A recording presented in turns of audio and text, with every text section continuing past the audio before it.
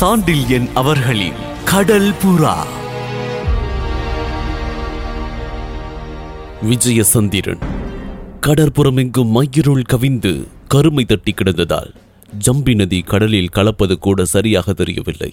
இரு கரைகளிலும் சற்று தள்ளியிருந்த மீனவர் குடிசைகளில் தெரிந்த சிறு விளக்கொளிகளே ஜம்பி நதி முகத்வாரம் இருக்கும் இடத்தை லேசாக தெரியப்படுத்தின.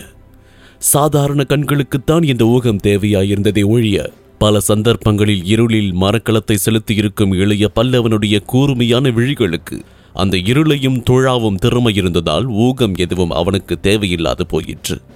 அகூதாவிடம் இணையற்ற பயிற்சி பெற்றிருந்த இளைய பல்லவன் மீது வீசிய காற்றும் அது மெல்ல மெல்ல பெரிதாகி கொண்டிருந்ததை கீழே நீரை தொட்டு கொண்டிருந்த சுக்கானை அடிப்பாக அசைவின் இறுக்கமும் விளக்கவே சுக்கானை பலமாக பிடித்து ஒரு குறிப்பிட்ட நெட்டில் நிலைக்க வைத்தான் கடல் புறாவின் தலைவன்.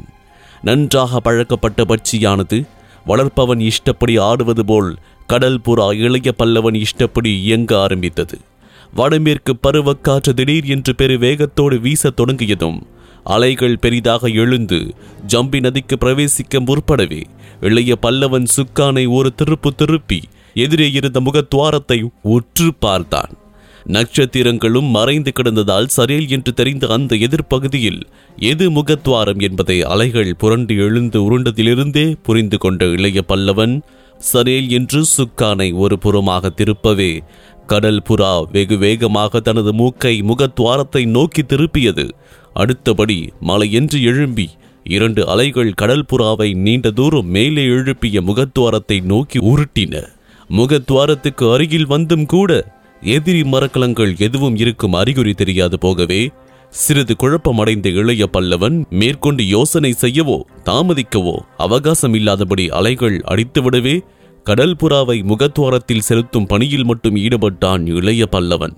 மேலும் மேலும் பின்புறத்தில் மலையென்று எழுந்த அலைகளில் கடல் புறா தவழ்ந்து செல்ல சுக்கானை இரு கைகளால் பலமாய் பிடித்து கொண்டிருந்தான். மலையென்று எழுந்த அலைகள் முகத்வாரத்துக்கு வெகு அருகில் கடல் புறாவை உந்தி தள்ளி கொண்டு வந்த பின்புதான் எதிரி மரக்கலங்கள் நிற்கும் இடங்களை காண முடிந்தது படை தலைவனால். அவை நின்ற நிலையை பார்த்து சிறிது அச்சமடைந்த படை தலைவன் வேறு யோசனை செய்யும் முன்பாகவே அடுத்த ஒரு அலை கடல் புறாவை ஜம்பி நதியின் முகத்வாரத்துக்குள் இழுத்து சென்று விட்டது. ஆட்டமோ அசைவோ இல்லாமல் ஏதோ ஒரு சாதாரண ஓலையை தாங்கி செல்வது போல பேரலை ஒன்று அப்படியே கடல் புறாவை தூக்கி அம்பு நுழைவது போல் முகத்வாரத்தில் புகுத்திவிடவே திடீர் என்று கடல் புறா 4 மரக்கலங்களுக்கு இடையில் சிக்கிவிட்டதை இளைய பல்லவன் புரிந்து கொண்டார். இளைய பல்லவன் எதிர்பார்த்தபடி எதிரி மரக்கலங்கள் 4 அங்கு காவல் இருந்தன. அவன் எதிர்பார்த்தபடி இரு கரைகளுக்கு அருகேதான் அவை இருந்தன. கரைக்கு 2ஆக பிரிந்தும் நின்றன. ஆனால் அவன் எதிர்பார்த்ததில் ஒரு மாறுதல் இருந்தது. முகத்வாரத்துக்கு அருகில் நிறுத்தப்படவில்லை அந்த மரக்கலங்கள். உள்ளே சிறிது தூரம் தள்ளி அலைகள் மடிந்து நதியின் எதிர்நீரால் நிதானப்படுத்தப்படும் இடத்தில் இருந்தன. அதனால் உண்டான ஆபத்து இளைய பல்லவனுக்கு தெள்ளென்று புரிந்தது.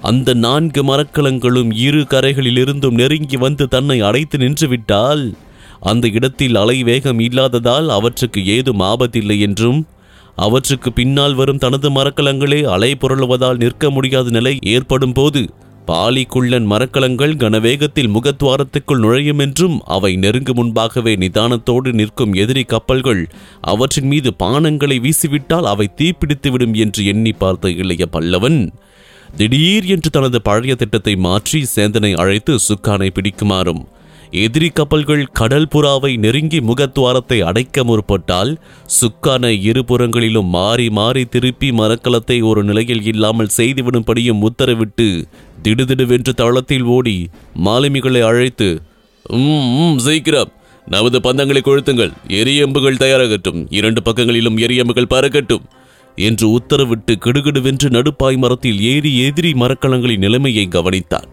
கடல் புறா நதி முகத்வாரத்துக்குள் வேகமாக நுழைந்த உடனேயே நங்குரத்தை எடுத்துவிட்ட எதிரி மரக்கலங்கள் துடுப்புக்களால் துழாவப்பட்டு நதியின் மத்திய பாகத்துக்கு வந்து கொண்டிருந்தன. அவை நடுமத்திக்கு வந்து சுவர் போல் இணையும் முன்பே கடல் புறாவின் பெரும் உருளைகள் சுழன்று விற்கள் வளைந்து துடித்து நிமிர்ந்து எரியம்புகளை இருபுறத்திலும் வீசிவிடவே எதிரி கப்பல்கள் மீது பெரும் பந்தங்கள் சரேல் சரேல் என்று விழத் துவங்கின. எதிரி கப்பல்களும் திடீர் என்று துடிப்பு பெற்றன. வெகு மும்மரமாக அந்த கப்பல்களில் ஒன்றின் தாரை ஊதப்பட்டதும் அவற்றில் பந்தங்கள் கொளுத்தப்பட்டன. அவற்றிலிருந்தும் எம்புகள் வந்து கடல்புறாவின் மீது விழுந்தன. கடல்புறாவின் இரு கரைகளிலிருந்தும் அதை நெருங்கி வந்த எதிரி மரக்கலங்கள் நான்கும் வீசிய பந்தங்கள் ஒன்று சேர்ந்து ஏதோ அந்த நதி பிராந்தியத்தில் கோரமான வானவேடிக்கை நடப்பது போன்ற பிரம்மையை ஏற்படுத்தியது. இந்த நிலையை கடல்புறாவின் நடு பாய்மர உச்சியிலிருந்து கவனித்துவிட்டு கீழே வந்த இளைய பல்லவன் ஒரு மாலுமியை அழைத்து, மாலுமி, கீழே சென்று துடுப்புகள் துளாவுற இடது பக்கமுள்ள 2 மரக்கலங்களை நோக்கி கடல்புறாவை செலுத்த சொல் என்று உத்தரவிட்டு மற்றொரு மாலுமியை நோக்கி ஏதோ உத்தரவிட்டான். பிறகு இன்னும் சில மாலுமிகளை விழித்து வலது பக்கமுள்ள எதிரி மரக்கலங்கள் 2 மீதும் வேல்கள் வீச கட்டளையிட்டான். வேறொரு மாலுமியிடம் ஏதோ ரகசியமாக சொன்னான். இப்படி பாலபடி உத்தரவை பெற்று மாலுமிகள் ஒவ்வொருவரும் தங்கள் ஆபத்தை உணர்ந்து கொண்டனர். கடல்புறா 4 மரக்கலங்களுக்கு இடையில் தன்னந்தனியாக அகப்பட்டுக் கொண்டதை அறிந்தனர். உத்தரவுகளை பிறப்பித்த இளைய பல்லவன் முகத்தில் இருந்த கவலை அவர்கள் முடிவுக்கு சந்தேகமற்ற அத்தாட்சியை தந்ததால் அவர்கள் ஒவ்வொருவரும் அவன் ஆணையை நிறைவேற்றுவதில் தூரிதமாக முனைந்தார்கள். இளைய பல்லவன் தளத்தின் நடுவில் இருந்து திடீர் என்று பின்புறம் சென்றான். பின்புறத்தில் தூரத்தில் பாலை குள்ளன் மரக்கலமும் இன்னொன்றும் அலைகளில் எழுந்து கொண்டிருந்தன. அடுத்த வினாடி அவை அலை வேகத்தில் சிக்கி திண்டாடும் என்பதை உணர்ந்த இளைய பல்லவன் அவை உதவிக்கு வர நேரம் பிடிக்கும் என்பதையும் அதற்குள் கடல்புறா சரியாக கையாளப்படாவிட்டால் அது அழிக்கப்படும் என்பதையும் தீர்மானித்துக் கொண்டு அவற்றை கவனிப்பதை விட்டு கடல்புறாவை இயக்குவதில் முனைந்தான். திடீர் என்று உத்தரவுகளை பிறப்பித்து வந்தான். அந்த உத்தரவுகளின் விளைவு எதிரி மரக்கலங்களுக்கு குழப்பத்தை விளைவித்திருக்க வேண்டும். அவை இரு கரைகளிலும் இருந்து நெருங்குவதும் சிறிது தடைபட்டது. நதிக்குள் புகுந்த கடல்புறாவுக்கு இடதுபுறத்தில் நெருங்கிய 2 எதிரி மரக்கலங்களில் ஒன்றின் தளத்தில் அந்த சிறு படையை இயக்கி வந்தவனும் ஸ்ரீவிஜயத்தின் கடற்படையின் பிரதான தளபதியுமான விஜயசந்திரன் நின்று கொண்டிருந்தான். சுமாரான உயரத்தோடு மெல்லிய தேகத்தோடு இருந்தாலும் பெரும் கடற்போர் வீரனுக்கு உள்ள கலை அவன் முகத்தில் பரவி கிடந்தது. ஸ்ரீவிஜயத்தின் பிராந்தியங்களில் இளைய பல்லவனுக்கு இருந்த கீர்த்தி அவனுக்கும் இருந்தது. எந்த ஆபத்திலும் மரக்கலங்களை காப்பாற்ற வல்லவன் என்றும் அபாரமான புத்தி கூர்மை உடையவன் என்றும் பிரசித்தி அடைந்திருந்த விஜயசந்திரன் கூட கடல்புறாவின் நோக்கம் இன்னதென்று அறியாமல் அந்த கணத்தில் குழம்பினான். அலைகளின் நோட்டத்தை அறிந்ததாலும் புத்திசாலியான எந்த மரக்கல தலைவனும் உள்புகும் பருவ காற்றலைகளில்தான் வருவான் என்பதை உணர்ந்திருந்ததாலும் உள்ளே வந்த பின்பு எதிரியை மணக்குவதே சரியான முறை என்ற காரணத்தினாலும் முக துவாரத்திலிருந்து சற்று தள்ளியே தன் மரக்கலங்களை நிறுத்தி வைத்திருந்தான் விஜயசந்திரன். கடல் அலைகள் வேகமும் நதி வேகமும் ஒன்றை ஒன்று எதிர்ப்புறம் தாக்கி நீர் சமணப்படும் இடத்தில் தனது மரக்கலங்கள் இணைந்ததால் எதிரி மரக்கலங்களை தனது படை 2ஆக பிரித்து விடுவதும் அவற்றை தனித்தனியே தாக்குவதும் சுலபம் என்று கருதியே தனது மரக்கலங்களை இடம் பார்த்து நிறுத்தியிருந்தான் ஸ்ரீவிஜயத்தின் கடற்படை தலைவன். அவன் நினைத்தபடிதான் சகலமும் நடந்தது. அவனும் முன் திட்டப்படியே தனது மரக்கலங்களை நெருக்கினான். அப்படி நெருக்கிய போது திடீர் என்று கடல்புறா எரியம்புகளை வீச துவங்கியது வியப்பாயிருந்தது விஜயசந்திரனுக்கு. எரியம்புகள் பாய்மர சீலைகளுக்கு அதிக சேதத்தை விளைவிக்க முடியும் என்பதை உணர்ந்திருந்த விஜயசந்திரன் பாய்விரிக்காத தனது மரக்கலங்களின் மீது எதிரி எதற்காக எரியம்புகளை வீசுகின்றான் என்பதை அறியாமல் வியப்பே எய்தினான். இளைய பல்லவன் ஏதோ மிரண்டு போய் கண்டபடி போர் துவங்கிவிட்டான் என்பதை எண்ணி தனது மரக்கலங்களில் இருந்தும் எரியம்பு வீச கட்டளையிட்டான். கடல்புறாவை விஜயசந்திரன் பார்த்ததில்லையே தவிர அதை பற்றியும் இளைய பல்லவனை பற்றியும் பெரிதும் கேள்விப்பட்டிருந்தான். ஆகவே முதலில் எதிரி மிரண்டு போர் துவங்கிவிட்டான் என்று நினைத்த விஜயசந்திரன் அப்படி இருக்க முடியாது என்று தீர்மானித்து பிறகு மிகுந்த யோசனையோடு போர் நடத்தினான். அவன் மரக்கலங்களில் இருந்த மாலுமிகள் பெரும் கூச்சலோடு வேல்களை வீசினார்கள். எரியம்புகளையும் சரமாரியாக பொழிந்தார்கள். அத்தனை வீச்சுக்கும் இடையே திடீர் என்று கடல்புறா அதன் இடதுபுறத்தை நோக்கி, அதாவது தான் இருந்த மரக்கலத்தை நோக்கி நகர முற்பட்டதை கவனித்த விஜயசந்திரன் அதன் காரணத்தை அறியாமல் குழம்பினான். அந்த குழப்பம் அவனுக்கு அரை வினாடிதான் நிலைத்தது. கடல்புறா துடுப்புகள் ஒரு பக்கத்தில் மட்டும் துழாவப்பட்டு தன் மரக்கலத்தை முதலில் தாக்க வருவதை உணர்ந்து கொண்ட விஜயசந்திரன் தனது தாரையை எடுத்து பலமாக ஒரு முறை ஊதவே கடல்புறாவின் வலது புறத்தில் இருந்த எதிரி மரக்கலங்கள் 2ம் கடல்புறாவை நோக்கி தூரிதமாக வந்தன. விஜயசந்திரன் 4 மரக்கலங்களுக்கும் இடையில் கடல்புறாவை நெறித்துவிட திட்டம் செய்தான்.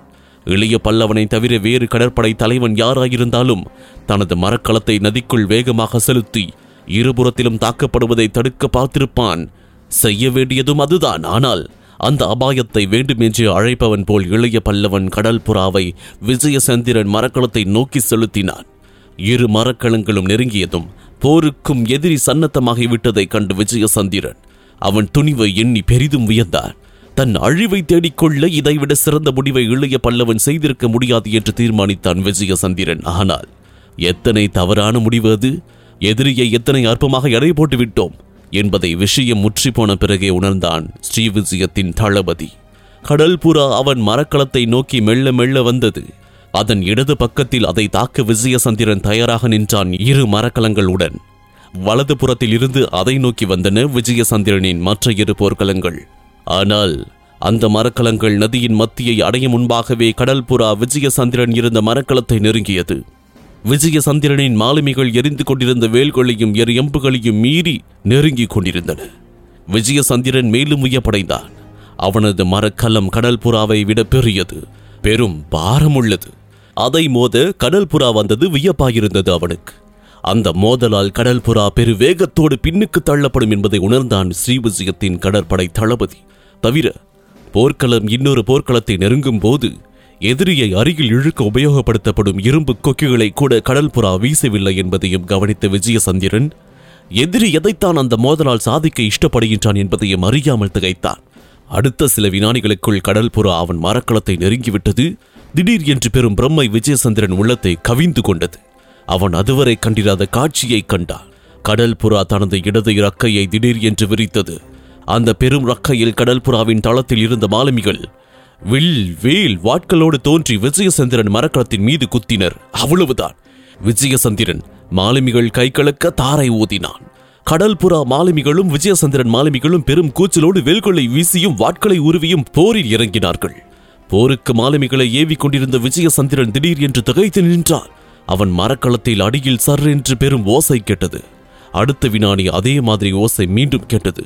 கடல் புறா திடீர் என்று அந்த மரக்கலத்தை விட்டு பின்னடைந்தது. சில வினாடிகள் பறந்தன. விஜயசந்திரன் மரக்கலத்தில் பெரும் குழப்பம் ஏற்பட்டது.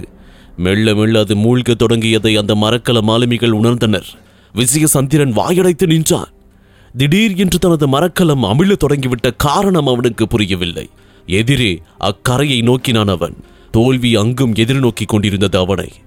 அதனால் பெரிதும் வெகுண்டு விஜயசந்திரன் தோற்பதனால் தனக்கு அபஜயத்தை அழித்து கடல் புறாவை அழித்துவிட்டே தோற்பது என்று தீர்மானித்து திடீர் என்று மரக்கலத்தில் இருந்த நூலியணியில் கிருகிருவென்று இறங்கினான். அந்த மரக்கலம் சிறிது நேரத்தில் மூழ்கியது. அதற்கு பின்னால் இருந்த மரக்கலத்தை அடைந்த விஜயசந்திரன் முதலாக தனது சக்தியை காட்டினான். கடல் புறாவை நோக்கி பெரும் தீப்பந்தம் ஒன்று அடுத்த சில வினாடிகளில் பறந்து வந்தது. வானத்தில் வரவர அதன் பரிமாணம் பெருகியது. அது கடல் புறாவின் மீது விழுந்தால் பெரு நாசம் ஏற்படும் என்பதை உணர்ந்த படைத்தலைவன் என்ன செய்வது என்று அறியாமல் ஒரு கணம் திகைத்தான். அந்த கணத்தில் ஒரு மகிழ்ச்சியும் உண்டாயிற்று அவன் இதயத்தில். தனக்கு சமதையான ஒரு கடல் வீரனை தான் சந்தித்து விட்டதால் உண்டான மகிழ்ச்சி அது.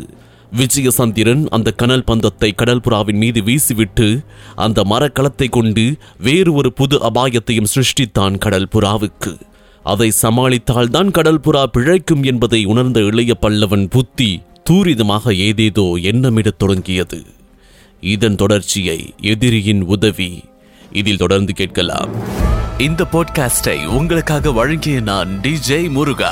சோஷியல் மீடியாவில் என்னை ஃபைண்ட் செய்ய Facebook ஹேண்டில் murugan.radio மற்றும் Instagram ஹேண்டில் murugan.dj. இந்த பாட்காஸ்ட் உங்களுக்கு பிடித்திருந்தா சவுத் ரேடியோஸ் மொபைல் ஆப்ல 5 ஸ்டார் ரேட்டிங் கொடுங்க. உங்களின் பேராதரவிற்கு மனமார்ந்த நன்றிகள். மீண்டும் சந்திப்போம்.